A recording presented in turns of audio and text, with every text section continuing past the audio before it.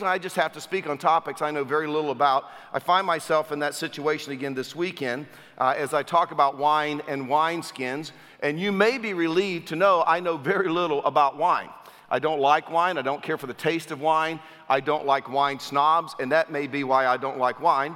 But Laura, you know, she's a California girl. She prefers a glass of wine occasionally if we go out to dinner. And we were having one of those typical husband and wife conversations one time. She said, honey, you know what would be romantic? And right then, men, you know what I'm talking about. You just kind of freeze because you don't know what's coming, right? She said, it would be really cool. I know you don't like wine. No, it'd be really cool if you cared enough about me. And that's a setup, right? To learn what kind of wine I like, and it would be so classy if you could order a glass of wine for me at a restaurant. And I'm like, I don't order your food for you. Why would I order your wine? You know, but guys, you know, you don't even go there. So I just kind of went into observation mode, like, what kind of wine does she like with chicken? Or if we have, you know, a steak, or what if we have pasta? You know, what kind of wine goes good with a taco or a hot dog? So yeah, I'm just kind of, I'm getting it all in. I'm filing it all away, right? And finally we're dressed up. We're out at a nice restaurant. I've been preparing, and I'm finally at this big moment, and I've kind of baited her a little bit. Honey, what do you think you're going to have this evening? And she told me. And so the waiter comes up, and I can tell right away he's that kind of waiter, wine snob kind of guy. And I was a little panicked, but I think this is my big moment. And he says, ma'am, would you like something to drink? And I said, you know what? She would love a glass of White Infidel.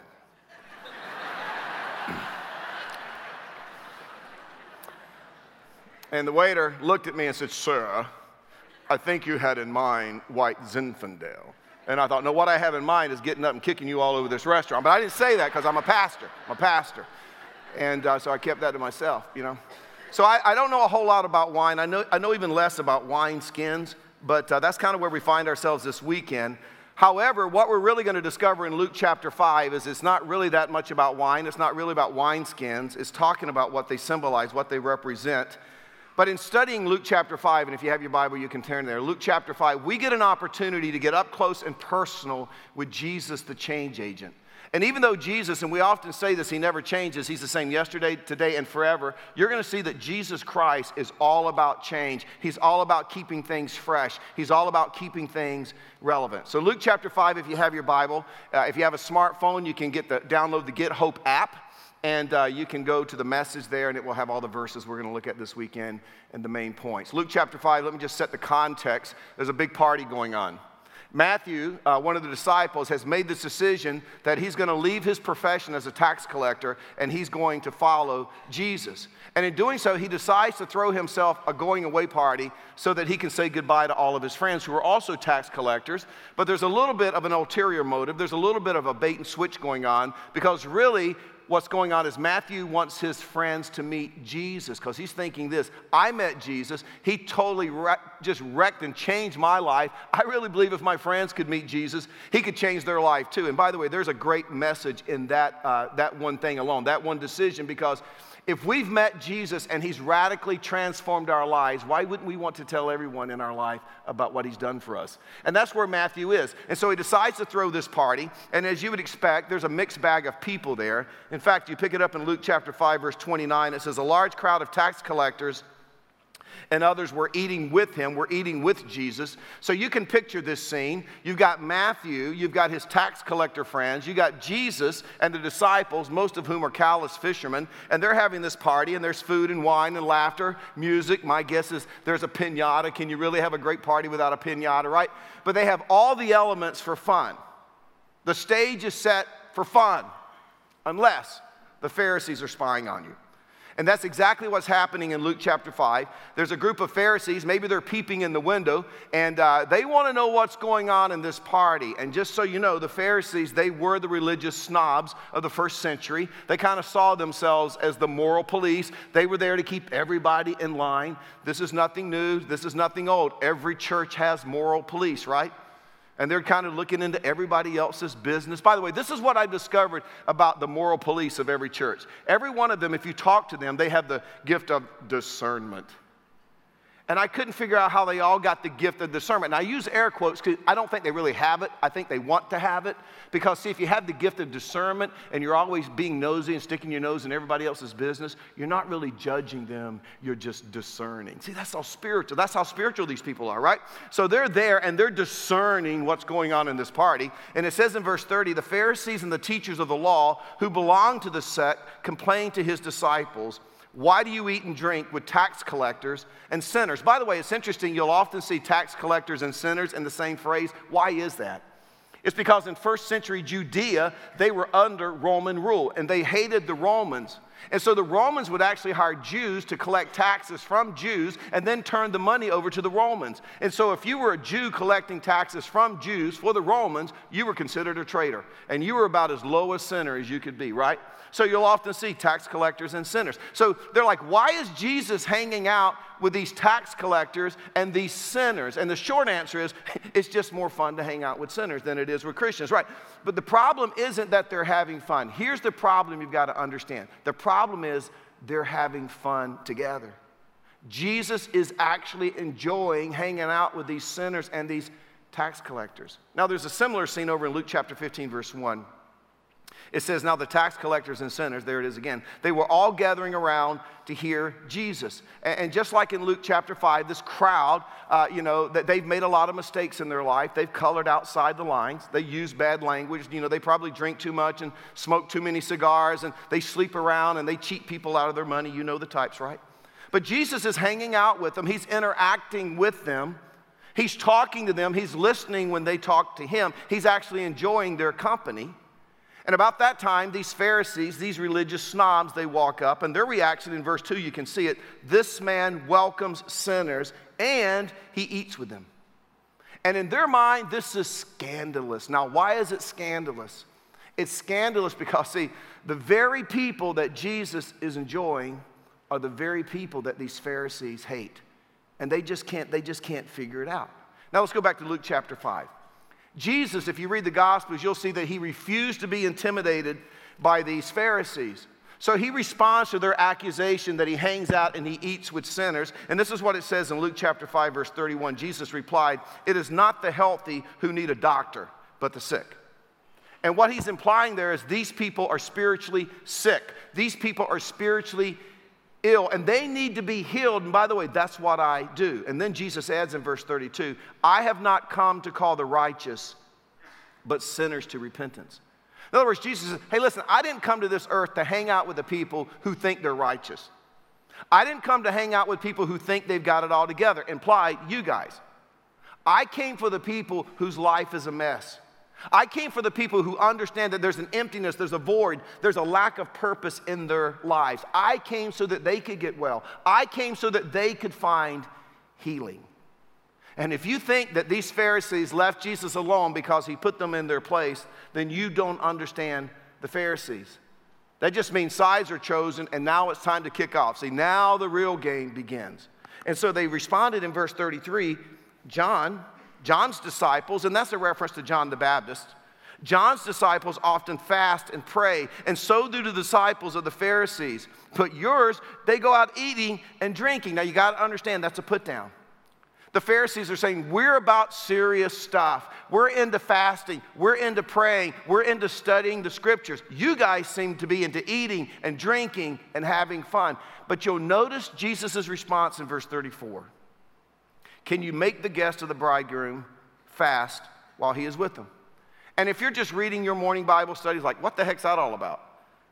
I mean, all of a sudden they're talking about eating and drinking and hanging out with sinners, and now all of a sudden Jesus starts talking about a wedding. What is he talking about? Well, another thing we don't really understand are first century weddings. Heck, I don't even understand 21st century weddings anymore. I used to understand them. They used to be simple. A guy fell in love with a girl, they got married. She had one shower, not anymore. We got any brides to be in here this weekend? Don't you dare raise your hand because I'm going to talk about you. Because now when a bride gets married, it's all about the bride, and I'm telling you, the whole universe just stops. while this bride is getting married. You know, when we got married, you had a shower. Remember those days where you had a shower? Now a bride, I think, has an average of about 16 showers. There's a lingerie shower, a linen shower, a pots and pans shower, a towel and throw rug shower. There's a spoon and fork shower. There's a meat and cheese shower. I mean, there's a shower for everything, and it's all about the bride. The groom just shows up, right? That's a 21st century wedding. If we understood first century weddings, we would understand the statement that Jesus made about the bridegroom, because in the first century, guess what, brides? It was really about the bridegroom. They kind of took cues from the bridegroom. That's unheard of, isn't it? But it would go like this. A couple would get married in the first century, and they would have a ceremony, not that much different than our ceremonies now. But then they would have a reception. And the receptions I go to is like, hurry up and cut the cake so I can go home, right? Because I get tired of watching white people try to dance. And so it's like, I just want to go home. But in the first century, the reception lasted for up to a week. And the family that was hosting the reception had to make sure that there was lodging for all the guests, and there was food for all the guests, and there was wine for all the guests up to a week. In fact, there are cases on file where families were sued because they ran out of food and wine during the reception.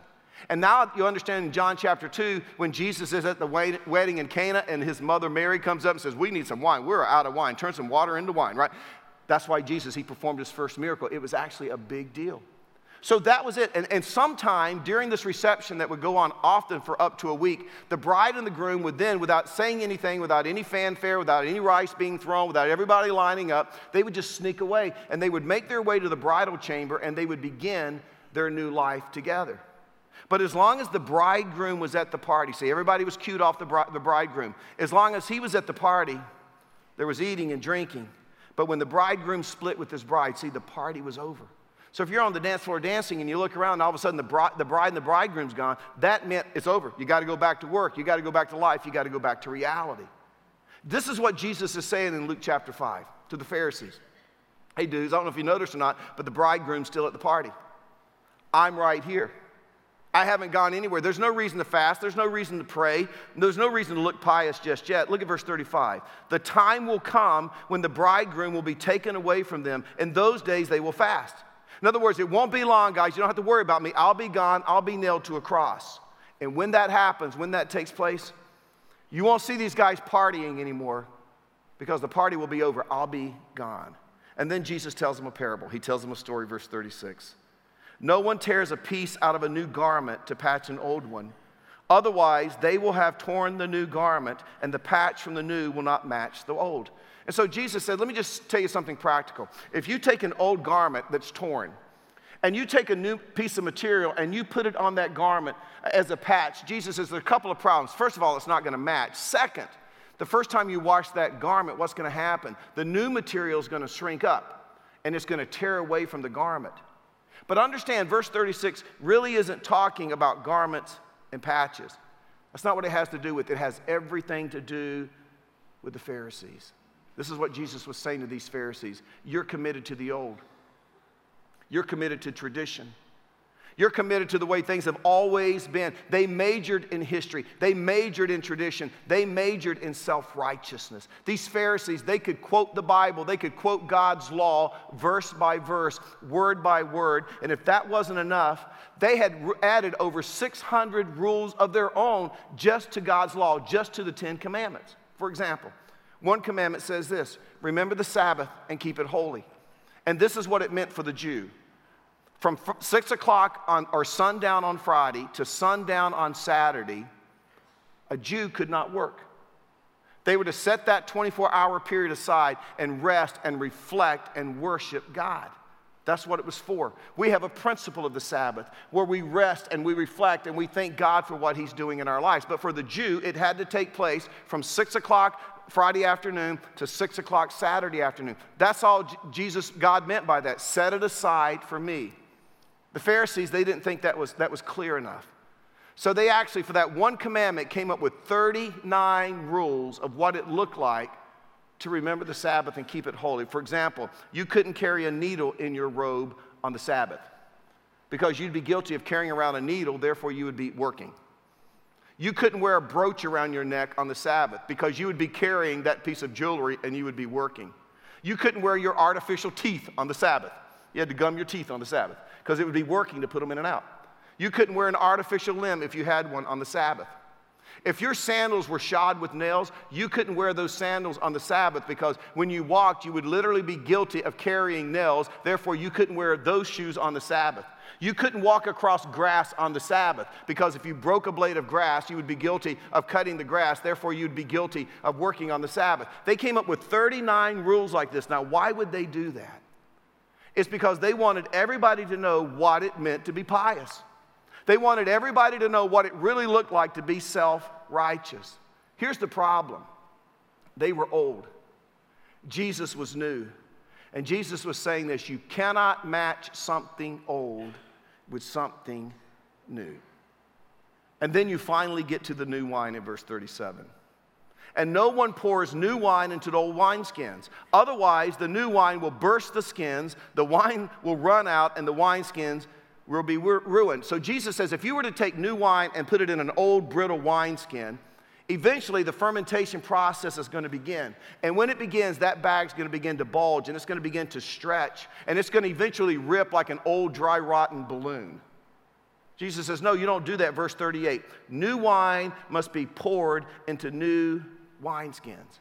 And you got to understand, when the Pharisees heard that, it made them very, very nervous. Do you know why? It's because they had already had enough encounters with Jesus to know that he really wasn't talking about wine and he really wasn't talking about wineskins. They knew it was just an illustration. They knew that Jesus was comparing them, the Pharisees, to these old wineskins. And that's exactly what Jesus was doing. He was talking to them and he was saying, listen, your old traditional skin of Judaism, it is not going to be able to contain the new wine of my gospel. It's not going to be able to contain the new wine of the message that I'm bringing. It is going to tear it up. It is going to split it apart. You see, Judaism was all about the Old Covenant. What's the Old Covenant? It's the Old Testament. It's the book of Deuteronomy and Leviticus, you know. It's about the laws, the priests, the animal sacrifices. It's about all the rules, all the regulations. Thou shalt not. Jesus says, I'm bringing a brand new covenant. What was his new covenant? Well, it was based on things like grace and freedom and mercy and forgiveness, things like compassion and hope. It wasn't based on rules and regulations. This new covenant was going to be based on a relationship with God made possible through Jesus. And here they are listening to Jesus' new revolutionary message about grace and freedom and mercy and forgiveness and compassion and hope and this relationship idea. And they realize all these things that Jesus is talking about has nothing to do with following old laws, old covenants. It has nothing to do with rules and regulations and thou shalt not. And they realized that in this illustration that they were dry and stiff and inflexible and they weren't going to be able to handle it.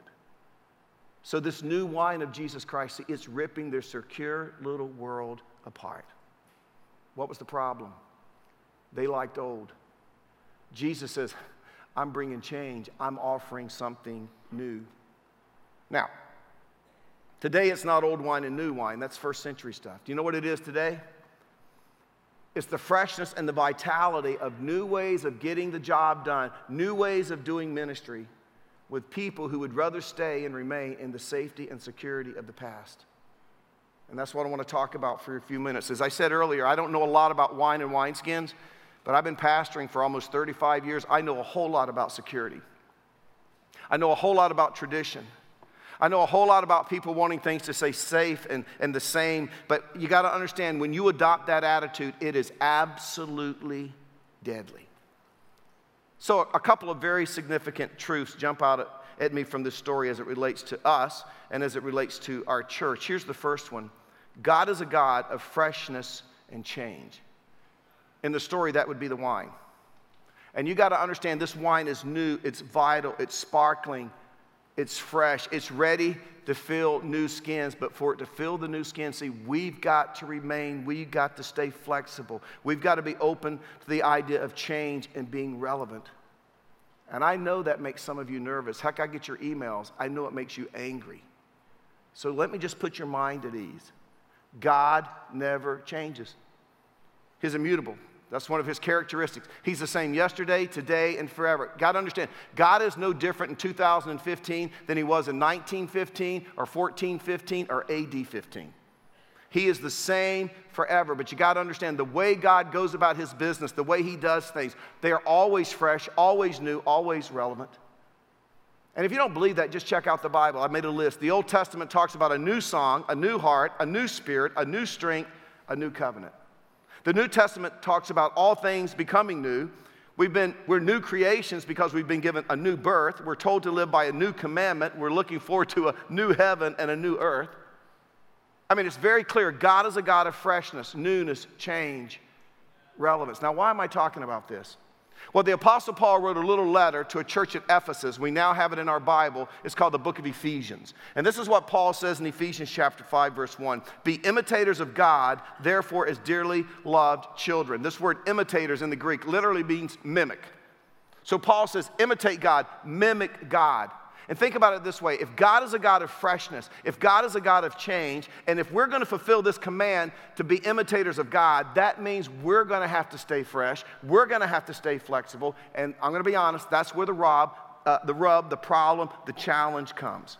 Because I discovered this. I discovered that the longer we follow Jesus, the longer we're Christians, the more we tend to tighten down the lid on our faith. Because just by our very nature, we want to conserve. We want to protect what we have. We want to maintain it. We kind of develop the attitude. It's worked for years. It will continue to work. By the way, this isn't anything new. Go back to the Old Testament. Do you remember the time when the people were in the desert and they were being bitten by the serpents?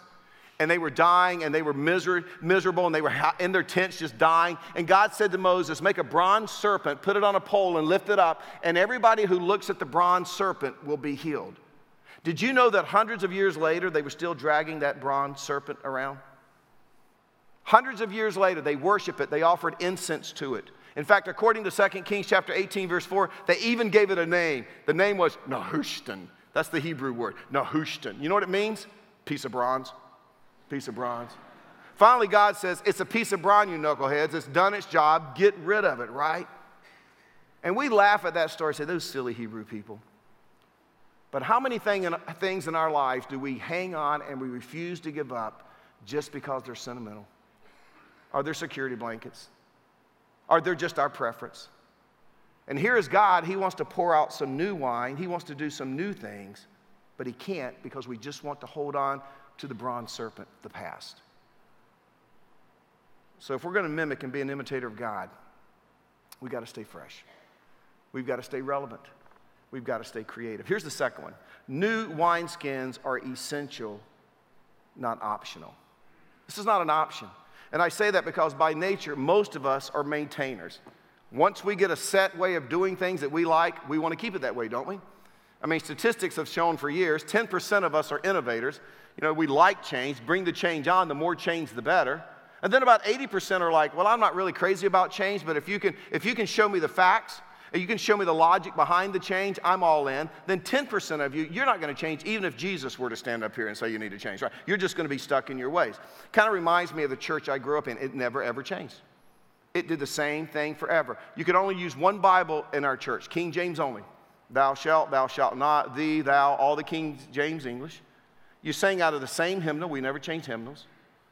You couldn't use guitar, drums. You had the big pipe organ and the piano. Men wore suits and ties to church. Women wore dresses. You weren't even allowed to wear pants in my church. You women would die if you had to go to my church, right?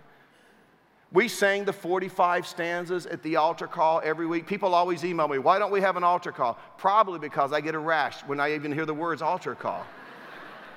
Because, see, we went to Sunday school Sunday morning, choir practice, youth activity, Sunday night service. I mean, it was an all-day affair. And Sunday night, the preacher really cut loose. And he would preach and preach and preach, and then we'd do the 30, 40 stanzas of Just As I Am Without One Plea, and he would stand down front and sweat and cry and say, I want to let you go, but God's telling me there's one more person who needs to come, so let's sing it one more time. And, we're in the aisles doing rock, paper, scissors, who's going to go? I went last time. Somebody's got to go, or we're never going to get out of church, right? So we'd go up and be the sacrificial lamb so we could go home, get out of church, right? And we laugh at my church, wow, what a silly church, stuck in the past. Let me ask you a question. How about when we try to change things around here? Like the music. Well, it's quiet now, right? Oh, yeah, well, that's just not fair.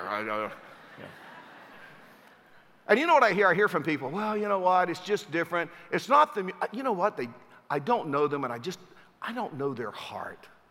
I don't know if I can trust their heart. Can you really be that excited about Jesus? You know, and you know, I told Laura, I said, wouldn't it be simple if you could pastor a church and people just trusted my heart? And like, I wouldn't have him up here. I wouldn't have these guys up here if I didn't know their heart. That would be the good old days. But since that's not possible, I decided this is a great weekend for you to get to know Trey's heart. So Trey, would you come on out here? I want to interview Trey. Get on out here, boy. And I want you to hear his heart. Okay. You'll notice Trey has the very cool worship pastor hairdo, and when you go to school, they have a haircutting class, Hair 101, how to look like a worship pastor. And you have to have that. But Trey, why don't you share a little bit of your background? Because people might be surprised. They may think you just got up one day and realized, I can really get rich being a worship pastor. No, that's not really how it happened. Sleeping at a Holiday Inn. But give us a little bit of your journey, how you got to this point. Man, it all started with my mom and dad. I was thankful and grateful enough and so thankful that I was born into a family that loved Jesus and grew up in the church. And my dad was a music director, and his dad was, and his dad, and my mom's side of the family all grew up in the church, and they all sing, and everyone in the whole family sang. And it was so amazing that if you couldn't sing, they're going to give you to another family. There's just no place for if you can't carry a tune. And it was through that, watching my parents lead worship. I got to travel with them different states, and they would go lead worship. They'd go to churches that wouldn't allow certain instruments. They were kind of cutting edge. They were breaking new ground, you know.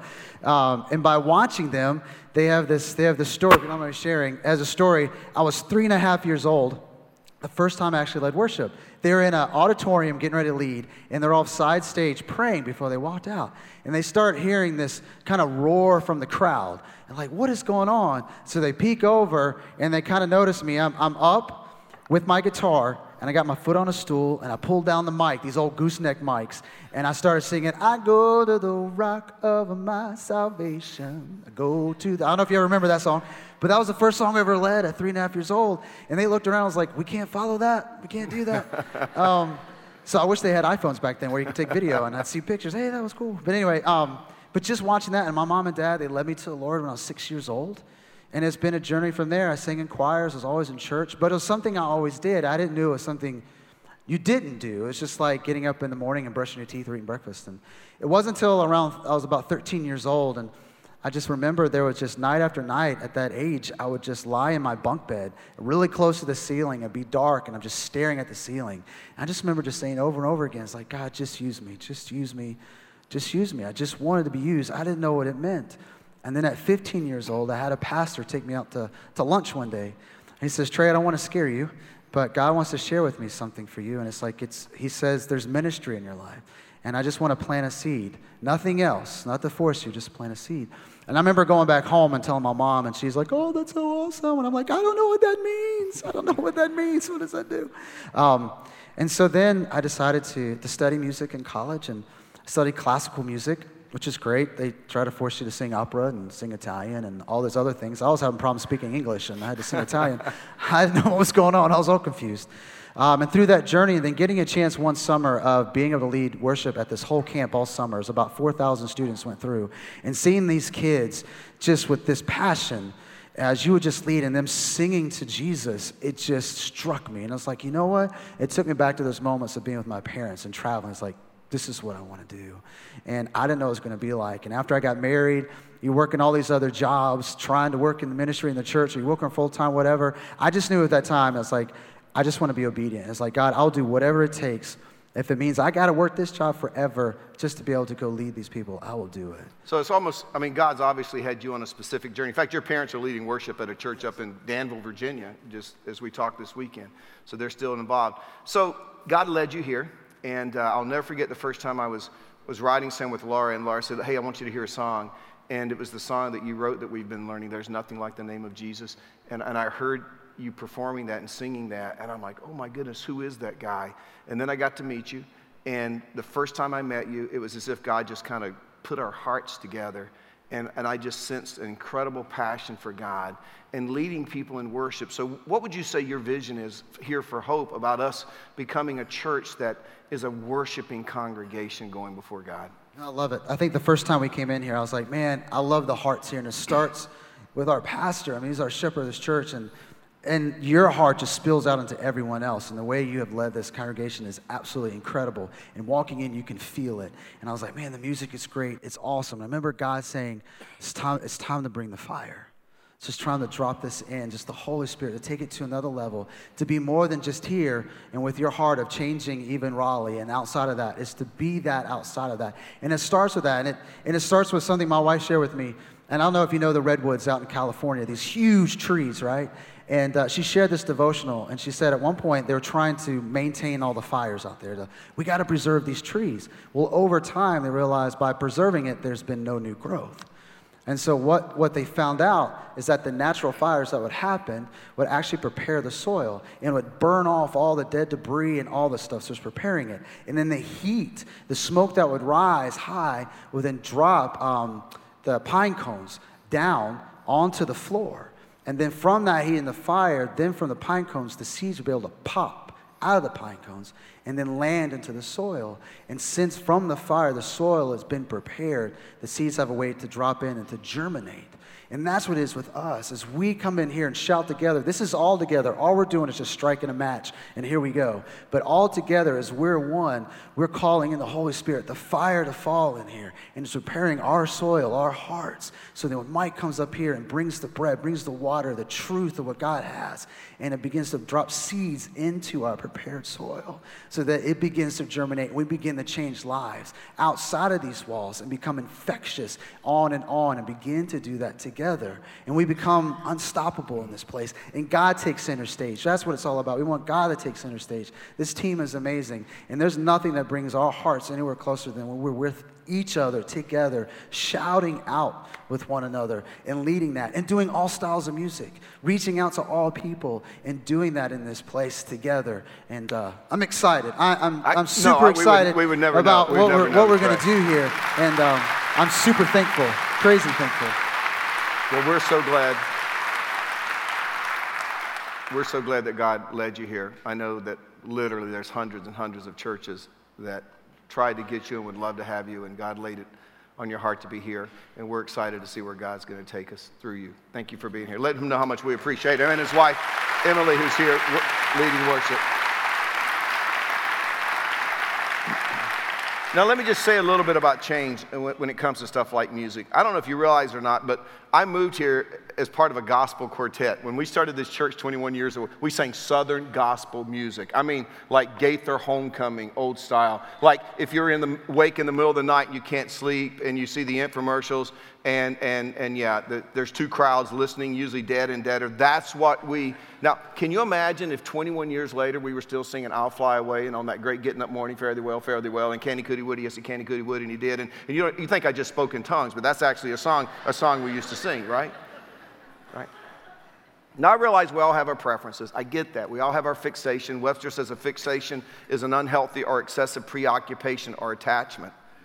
And there's not a person listening this weekend that doesn't have a fixation. We all have that bronze serpent we want to hang on to. The problem is this: we can get so enamored with our fixation, we can convince ourselves what I like is the best. What I like can never be improved upon, right? But God may want to do something altogether new, altogether fresh, but we don't want to go along. We don't want to change. Why is that? It's just more secure the way we've always done it. It's just more comfortable. Plus, hey, that's the way I like it. But this is what I want you to understand. Most of the time, it's just a bag. It's just a wineskin. It just holds what is significant. It's the innovation, it's the change that keeps it fresh and vital and creative and new. So new wineskins are essential. I'll never forget a few weeks ago, I was here, I wasn't speaking, I was on my break, but I was here on a Saturday night, and we had a rapper. And I remember I was sitting right back there when the rapper came out and I heard him begin to rap, and he's just rapping the very words we've been singing, right? When he began to rap, I thought, this is so cool. Oh no, I'm going to get the most incredible emails. And I did. You would have thought we invited the Antichrist to be here on stage with us, the weekend we had the rapper. I mean, it's amazing how people responded. And by the way, rapping's not new. It's not new. It's been around for centuries. Rapping used to sound like this. Though I walk through the valley of shadow of death, I will fear no evil. They used to sound like that. It was called chants. Or, what have you done with the incense pot? Left in the aisle because it's too dang hot. See, that's just rapping. It's just a new beat and all, right? So the week after the rapper, I ran into a couple, and they're probably in their 50s. They got high school and college kids, and we had dinner. And his wife said, "She says, we had a rapper in church," and I'm like, "Oh no," and she said, "It was awesome." And her husband, who's a pretty conservative guy, he says, "Yeah, maybe not for me, but I got to tell you, man, if you're in high school or college, that had to be so cool." Now, take that response versus another response I would get. Well, I tell you what, it's the old people who give the money. Don't forget that. Now, let me just tell you something. You're a Pharisee. You're saying, "I give the money, you better make me happy." Wow. Compare that to an attitude that says, isn't it our job to prepare hope for the next generation so that it will continue to thrive and be healthy? A few weeks ago, I met with 20 African American couples on a Saturday morning. And the topic was simply this: how can we become more inclusive as a congregation? And they were so gracious, and they were so kind, and they had such incredible things to say about Hope Community Church. But this is what they said to a person. This is what we tell our African American friends when we invite them to Hope. You're going to love it if you can just get past the music. Right? Right? But I think how funny it is that we think that the music has to be just for us, right? So, either we're going to be a community church, which means we have to have diversity and variety, or we're going to have to change our name to Hope Middle-Aged White Person Church who likes only classic rock. That's going to have to be our new church name, right?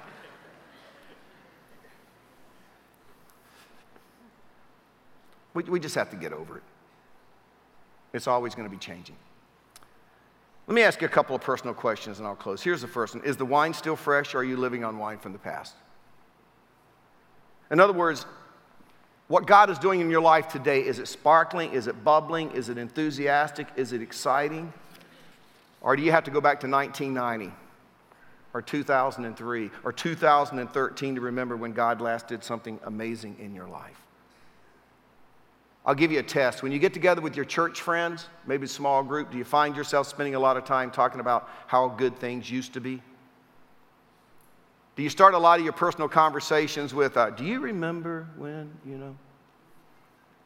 Don't get me wrong. I think it's great to reflect back on what God has done in our lives, what He's done in our church. I think it's great we celebrate. But see, here's the question. What's He doing today? What's new and fresh in your life today? What's new and fresh in our church today? Where is God stretching you and me like He's never stretched us before today? What do you say we stop talking about the good old days when our church was small and everyone knew everyone and the music was perfect, Let's stop talking about the good old days and let's start talking about the great new days. Because, see, we live in a society that wants to know, does Jesus Christ address the issue of today's world? They want to know this: is the church still relevant? Is the wine still fresh? Do you know why a lot of you are here this weekend? It's because the church you went to lost its relevance. And I think there's just something natural about us. It's kind of like when people move into our neighborhood and we don't want anybody else to move in our neighborhood. And we don't want to expand our neighborhood. Our neighborhood's perfect now because I'm here and it's just the way I like it. So we don't want any growth. That's the way we can be at church sometimes. Now that I'm here, it's just the way I like it. Let's not mess it up. We just can't do that. Let's forget about the good old days. Let's focus on the great new days. Here's the second question, and now it gets a little personal. In your life, is the wineskin still flexible? And what do I mean by flexible? Well, are you open to change here at Hope? Are you willing to adjust and adapt? How about in your own personal life? Are you willing to risk? Are you willing to trust God and walk by faith? Or is it going to be a wrestling match between you and God every step of the way when He wants to do something new in your life? Now, I'm just going to give you a heads up. If it's a wrestling match, He's going to win. But see, if it takes 40 years for God to get you to see things His way, you may miss your moment. You may miss your opportunity. I mean, if you're 107 and finally decide, I think God wants me to work with middle schoolers, it may be too late, right? Right? You missed your moment. Plus, it is just so much more fun to give in early. Give in early. Let me tell you something.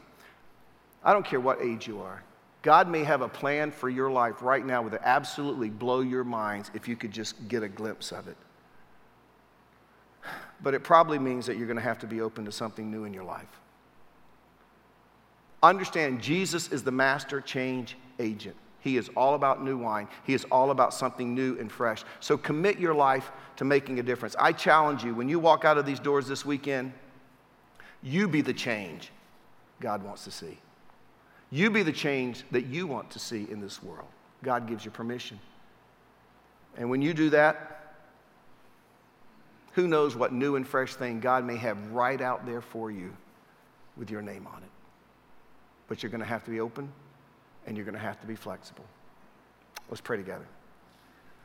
Father, thank you just for the reminder this weekend that Jesus, although he was the same yesterday, today, and forever, says, I'm bringing in something new, and you got to be ready for it. You got to be ready for it. And Father, it's so easy for us to get into a mode where it's just about us. We like a certain kind of music, a certain kind of teaching. We like a certain way to park. We just like to do certain things certain ways, and we forget, as Ryan reminded us at the beginning of this series, that you have a heart for the lost. You didn't say, oh, there's 100 sheep and 99 made it back to the fold. I can lose one. No, it's like there's still one out there that's lost. And Father, I think what you were trying to tell us through that parable is we always have to have a mindset of going after that one lost. As long as there's one lost, we have to go after them. And Father, help us to understand we are not going to reach today's world with the methods of last generation or the generation before. That your word never changes and your message never changes. But our methodology has to stay current, or we will become irrelevant. Father, get us to the place where, as Paul said in Philippians chapter 2, we cannot look just for our own interest, but we'll begin to look out for the interest of others. And when we get there, we'll realize that we're seeing growth and maturity in our lives. In your name we pray. Amen.